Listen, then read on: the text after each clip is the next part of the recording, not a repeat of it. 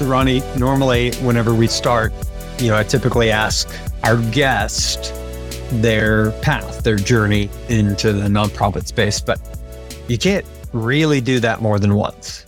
I mean, we know the answer this time. We've heard it before. So I was trying to think about, okay, well, how do we most appropriately welcome Tim to the podcast? So, our good friend behind the scenes, Ryan Mellinger, he might help us by welcoming him with applause. This would be a good place for Ryan to insert applause or other fanfare. That might be a good way to welcome Tim. On the video, we could have some sprinkles dropping down or something, or fireworks going off. Yeah. How would you want to be welcomed? Well, this is just free flowing. I mean, this is not going to be on the program. No, we're rolling. This is live. This is cold open. Cold open. Wow, this is tough. Well, you could introduce me as having sort of come of age in my in a very inflationary environment. I was in college, and when I was early married, I mean, I remember I was reflecting with my wife just the other day about how she used to get up at 4 a.m. and fill her car with gas because of the gas shortage in Southern California. And home mortgage interest rates were in the teens, like 15 to 16%. So if we're going to talk about inflation today, been there, done that, survived. Now, I was a lot younger in those days and didn't know as much as I know now about life and business and so forth, but I do remember the pain, and I remember the fear of, oh my gosh, is it always going to be like this? Will we always be waiting in gas lines? Will mortgage rates always be in teens, or will we be able to live and maybe buy a house someday and so forth? So, I've been in this movie before, unfortunately, and I've read a little bit of history, and inflation is really wicked in terms of what it does to countries and organizations and individual people as they're trying to survive and build a life. So I don't know if that helped. Introduce myself. You didn't actually introduce me. I ended up in myself. But that's one way to think about it. That's one. So I'm going to take it and this scenario and say that if John Hughes made movies about the 70s instead of the 80s, and he did a movie called The Inflation Club instead of The Breakfast Club, he might cast one Tim Kersten as someone coming of age during that period. How's that? If he were desperate, I suppose. Fine. That's fine. Welcome to Group Thinkers, ladies and gents, the podcast from RKD Group. I'm your host, Justin McCord. With me, as always, is Ronnie Richard, and here we are. We are here today to wrap up our series of conversations on uncertainty. For now, we anticipate being uncertain again at some point in the future. But in terms of the conversations that we've had most recently on uncertainties that nonprofits have been facing, today's our last one. And so we wanted to go out with a bang, and so we brought the best bang that we could find, which is Tim Kersten, CEO of RKD Group. Tim, you've already introduced yourself, but it's good to see you today. Thank you. It's good to see you. Good to be seen. We haven't done this in a while. I always look forward to conversations with really smart people, and so here I am. Should be a good time. Well, we'll let you know when the smart folks arrive. Otherwise, you're stuck with Ronnie and I.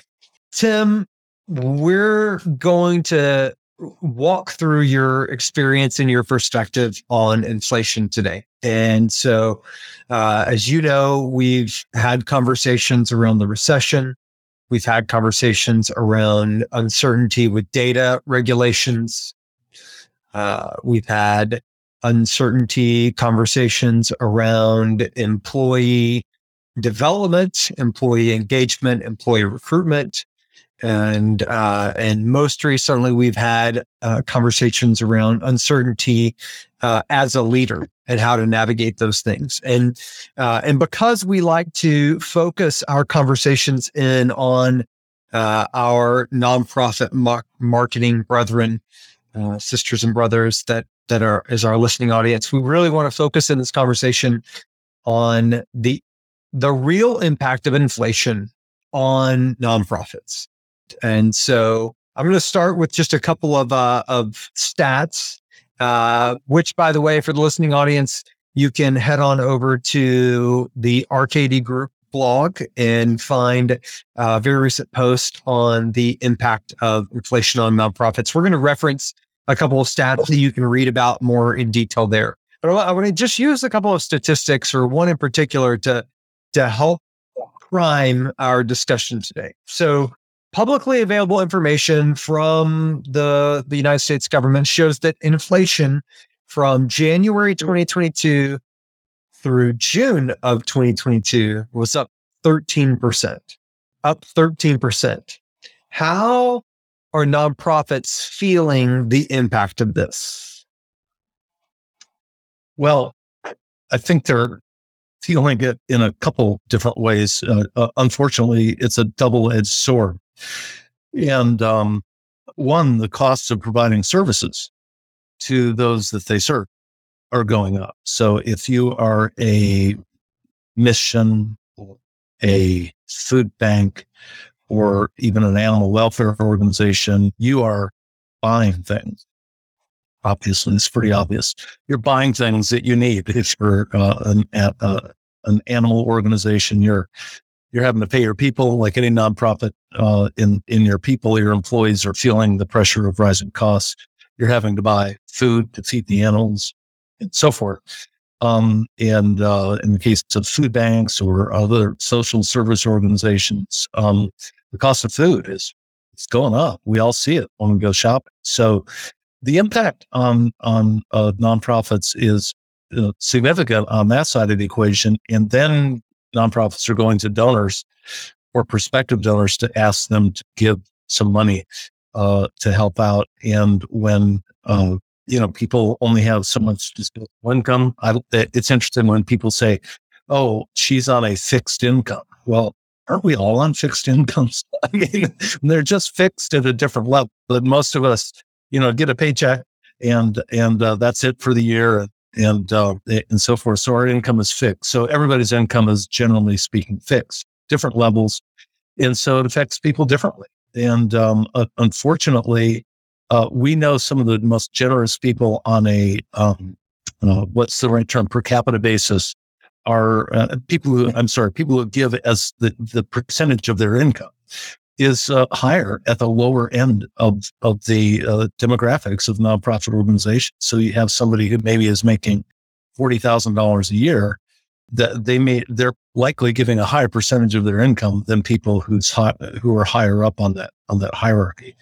And so there's this no question, and we're seeing it in statistics across the nonprofit sector of response rates falling off, and falling back to pre-pandemic levels, which of course we all know that we saw a huge jump in response rates and income, particularly with some organizations that were on the front lines or feeling the effect of COVID most severely. And so that's the double-edged sword, is costs are going up, and the ability of people to donate is going down, of many people that donate, which really, to me, speaks to, what do we do in response to that? But I don't want to answer that question until you ask it. Because we'll get there. We're going to get to that. And so, but you're right. No, this is interesting. This is, and I mentioned it's up 13% from January 2021, to date. So 13%. But Tim, the picture that you paint there, it's not something that solely impacts the development team anymore. Like when you talk about the cost of goods rising, that impacts the programs team. And, I think there are times to where we forget about that relationship between the programs and development. And maybe this is one of those that draws them even closer together because of the way that double-edged sword hits both of their plates likewise. Yeah. So I have a thought on that. I know that probably shocks you, but I would have a thought on it. But here's my thought. And that is, in my experience, too often there's a gap between the program people who are on the front lines delivering service and the fundraising team.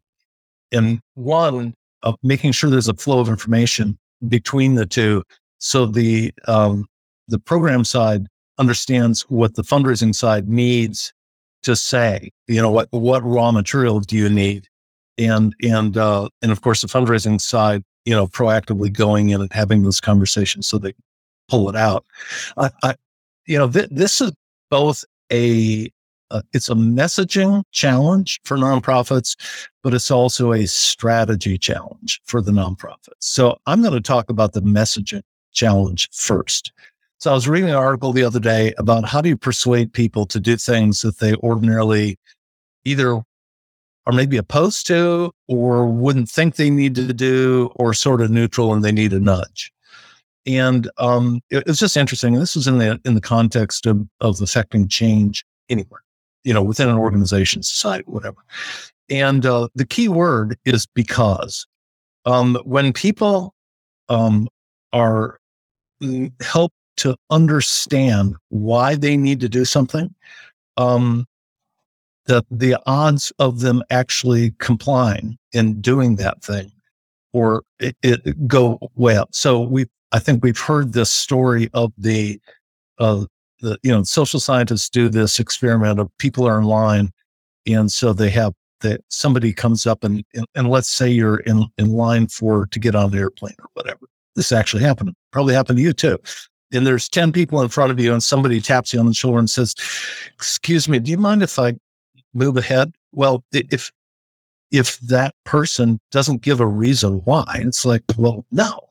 But if they say, "I'm really sorry, but my car had a flat tire on the way here and I'm going to miss my flight. You mind?" Well, of course, no problem. And so explaining the because part of inflation to donors becomes more important.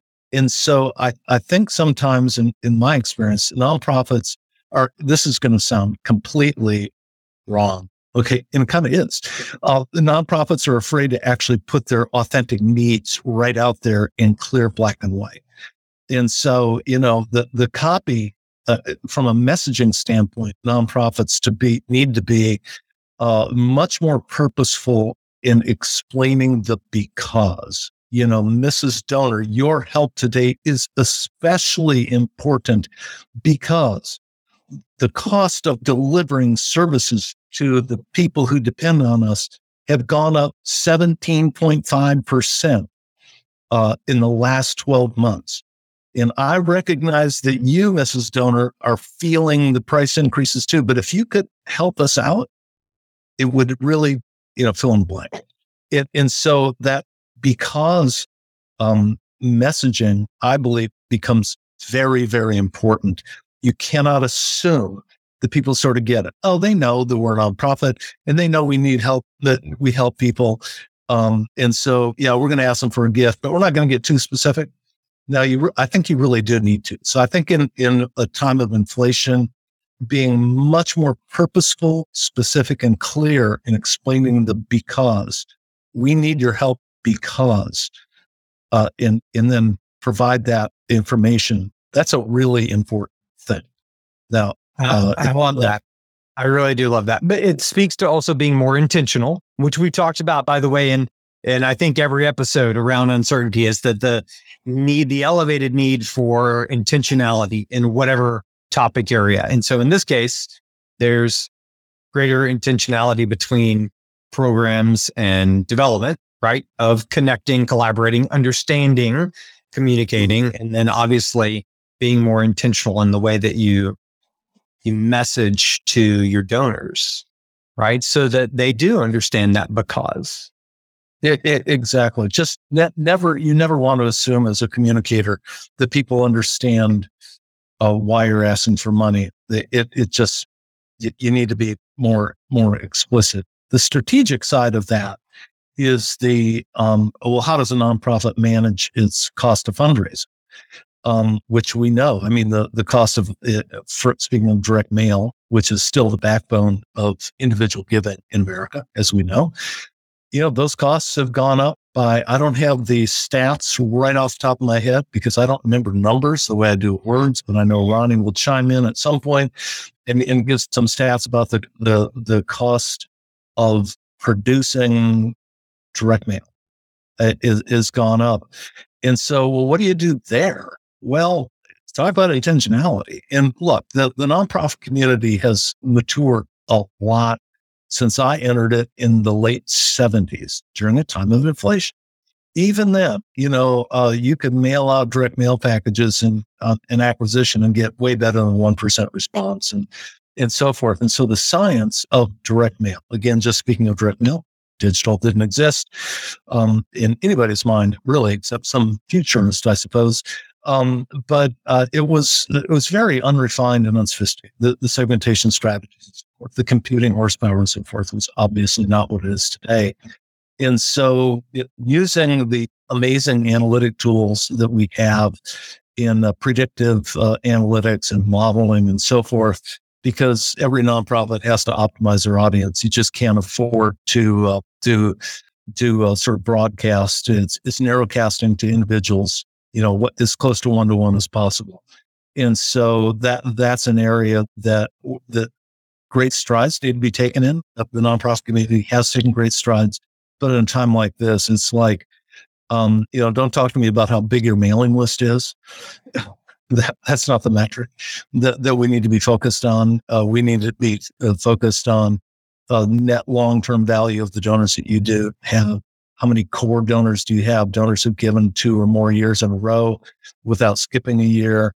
How do you identify donors on your file who may have given you smaller gifts but can give you much larger gifts? All of those kinds of things. And I just scratch the top layer of what can be done to optimize your strategy through more precise and efficient targeting. Tim, I'm going to disappoint you a little bit and say that I don't have the data right in front of me for that direct mail, but I'm going to hopefully make it up to you with some other data. So I just want to read some stats to dig into a little bit here. So Justin mentioned the government data that we had on inflation. And one of the things that we found is that the impact of inflation varies greatly across the US, really depends on where you are. For example, in West Virginia, people are feeling an extra cost of $560 per month. Nearby in Washington, D.C., they're seeing $1,020 per month at higher prices. In Texas, where Justin and I and Tim, you are as well, people are feeling $755 a month increase, but just across the Red River in Oklahoma, the impact is $600 per month. So you see that these numbers are kind of all over the place. And yet when we look at the data our team put together on fundraising and how inflation has impacted fundraising in DC, they're seeing the biggest increase from inflation, yet they're seeing very little impact on their fundraising. Likewise, the geographic disparity is kind of all over the place. So how does that affect nonprofits when we think about this varying impact of inflation?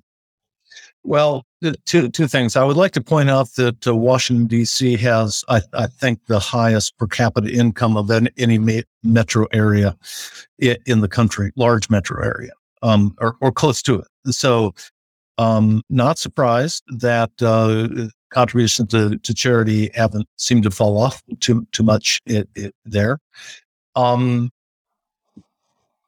The old adage that I've used around here a few times is that everybody's in the same storm, but we're all in different boats.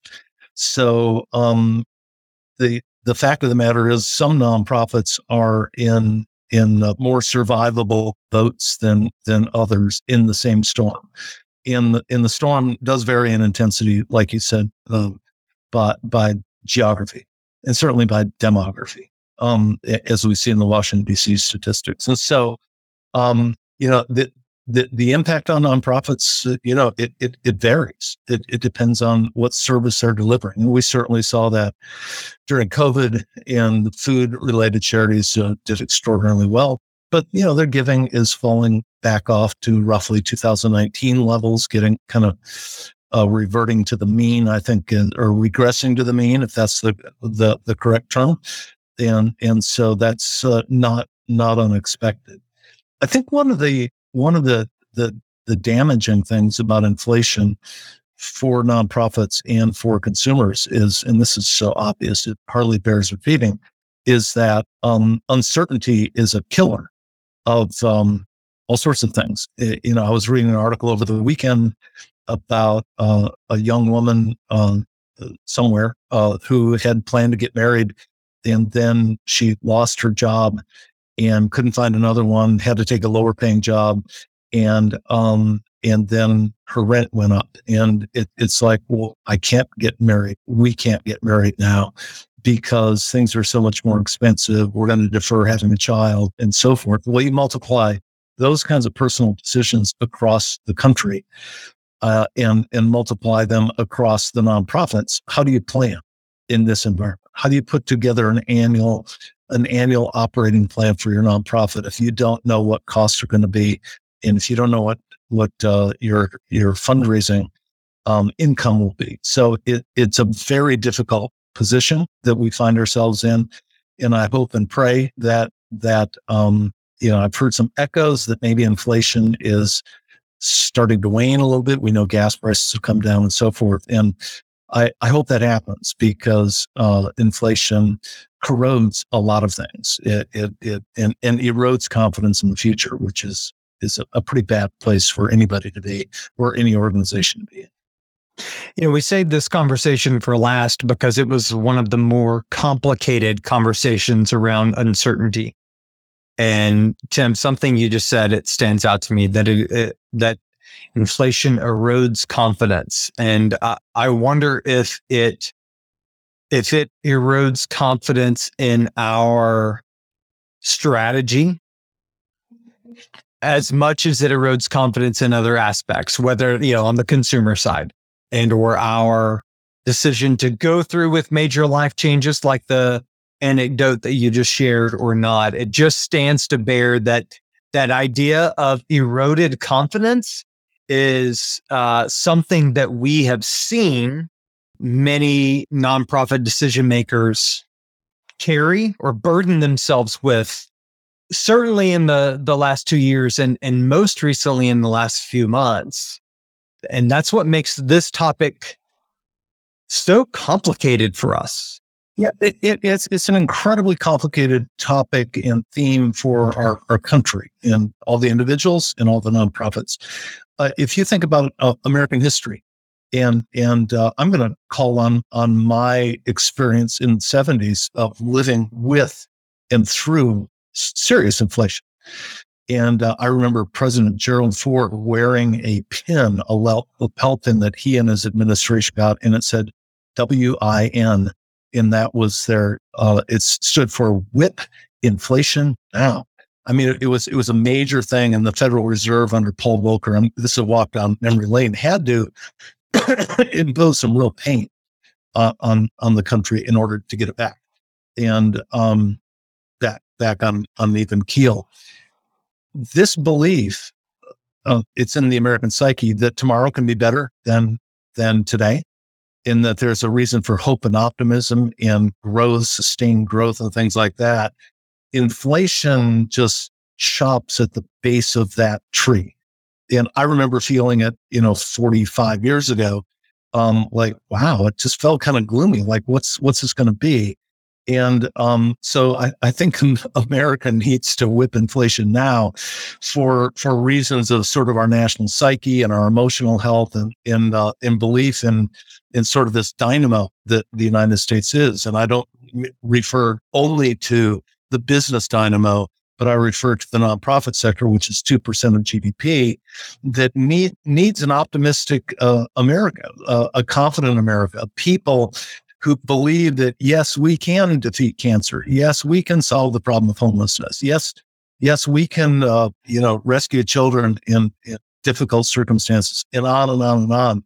Everything that we do in the nonprofit sector is premised on the fact that we can do something as people to solve these big societal and human problems. And so I worry about that. I come from this I'm an old creative guy, thinking about messaging, thinking about people's emotions, and what do people need to feel and what do they need to hear?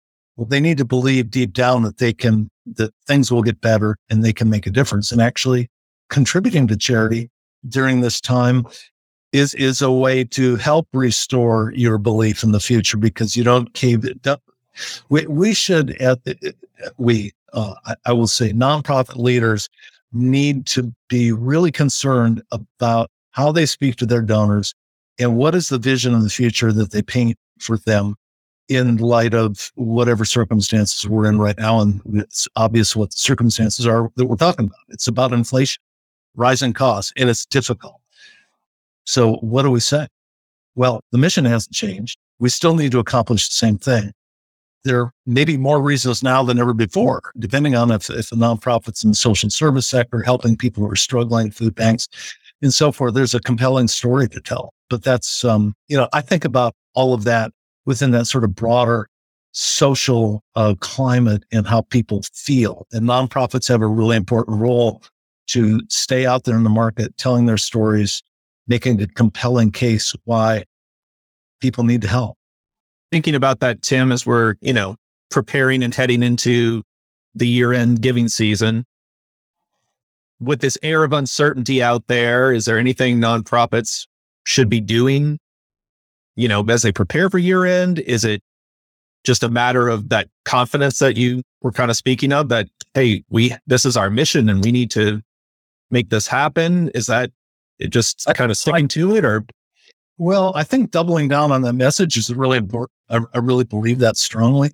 But look, we are, what's the date today? This is September the 6th. Okay. I hope those who have been listening to this podcast and are fundraising professionals out there got ahead of the year-end fundraising season strategy and planning, that they got out ahead of it several months ago. Because we here at RKD Group, we preach about digital readiness all the time. Digital is, I was going to say it's the name of the game. Well, it's certainly one of the big names. Direct mail is still there, but in terms of what are we solving for in an environment like this? Well, we're having to solve for sustaining or increasing engagement and contributions and keeping costs as low as possible. So where's the, I'm going to put this in air quotes, easiest place to do that? It's hard, but it's the easiest place to do it, and it's digital. And so nonprofit organizations, I'm going to speak directly to the camera, if you haven't gotten ahead of this, the time is now. What kind of resources can you deploy into digital with high probability of success? And obviously RKD is helping our clients do that. But it's not too late. There are still things that can be done online in your digital program to help close the gap that you may be having without spending at the same level as traditional media. So that's a really important thing, because we are an omnichannel company. We are channel agnostic. We go where the results are for our clients, and direct mail is still hugely important, but digital is growing. In fact, I saw the stats here. Ronnie, I'm going to have to fumble around for them. And if I can find them quickly, I think online giving is now over 12%, and it's grown significantly in the last few years. That's great. That's really good, because if there's any place where you can control costs at a more precise level and keep them low, it's online. So in digital marketing and fundraising channels. So definitely leaning into online, and even to maybe pluck at something that you shared earlier, Tim, it's also lean into being authentic, lean into a way that you can be relevant is by being yourself as an executive director or the CEO of a nonprofit, et cetera. And sometimes that might even just mean you turning on the camera and recording, a message of gratitude and hope and thanksgiving and sending that to a segment of donors, right? That authenticity and in communicating who you are and what you need can certainly also maybe cut through some of the noise and cut through some of the uncertainty at your end. I agree completely. And, I've been in this business for 45 years, and it still disappoints me to know and to have direct experience and observation of nonprofit executive directors or CEO or whatever, who feel very uncomfortable of letting their emotions show in their fundraising communication. And I don't know if it was Hemingway or Steinbeck, one of the two, probably Hemingway. It sounds more Hemingway-ish than Steinbeckian.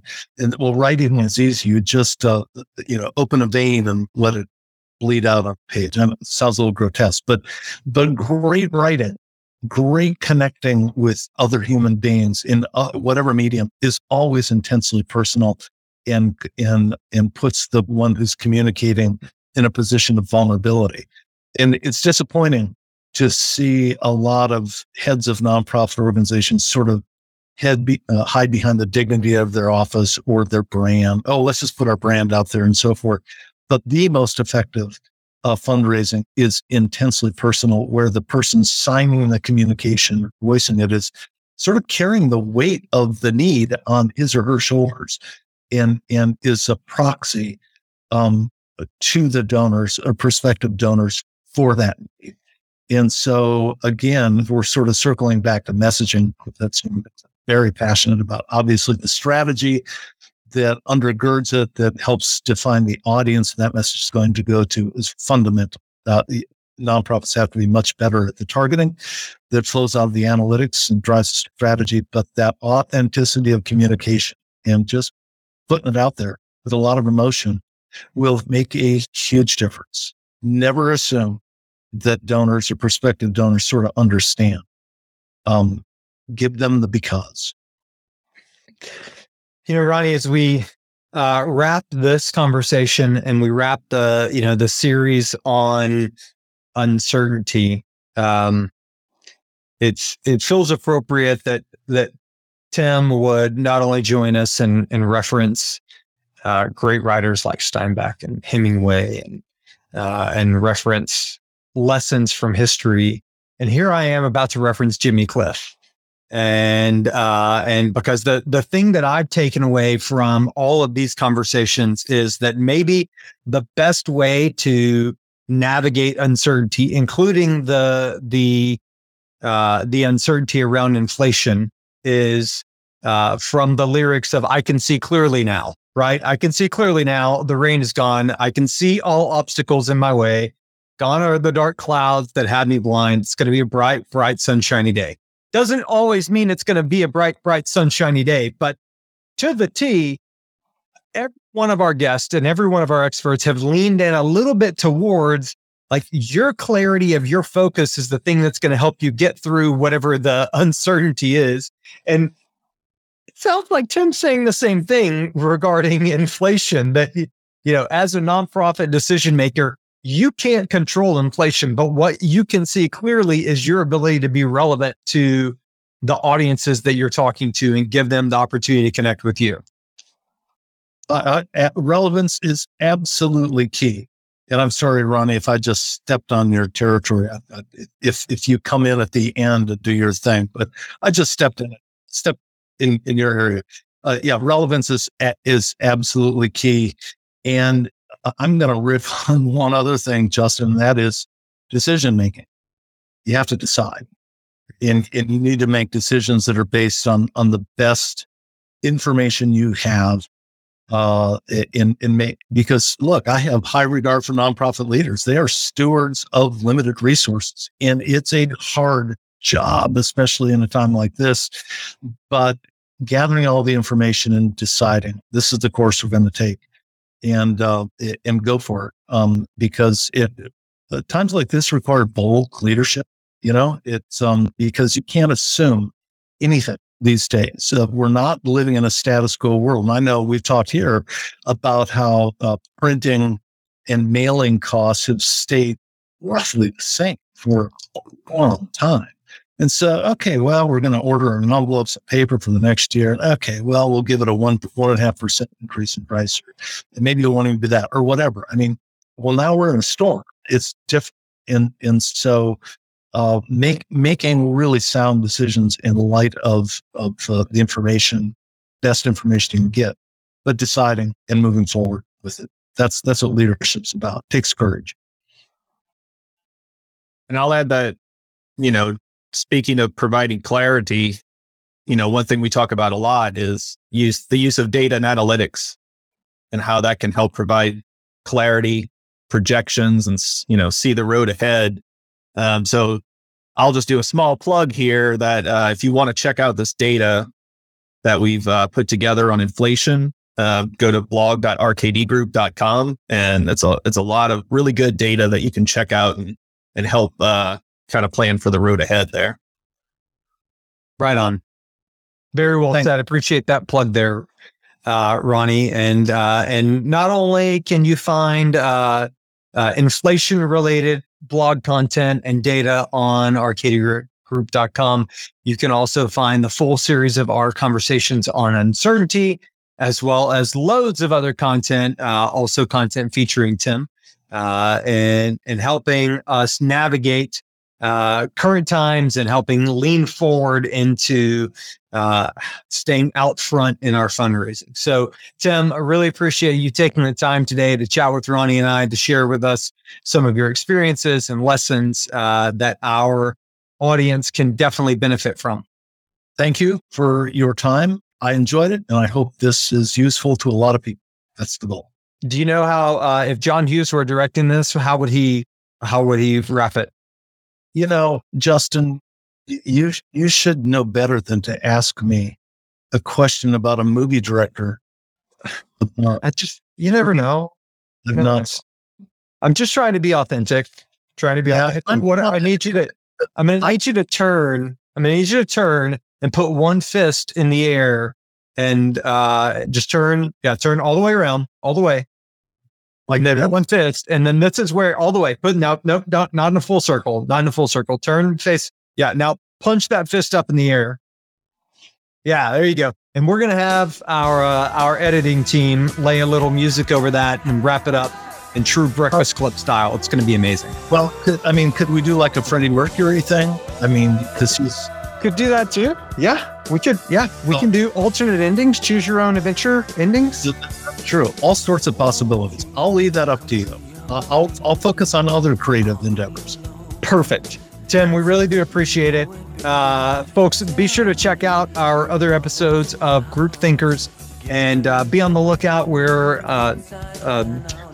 just weeks away from launching our next series of episodes, which are going to be tied to our research that RKD has recently conducted and published around donor sentiment and their words, what they think about the nonprofits that they support. So be on the lookout for that. Thanks for checking out this episode, and we'll see you down the road.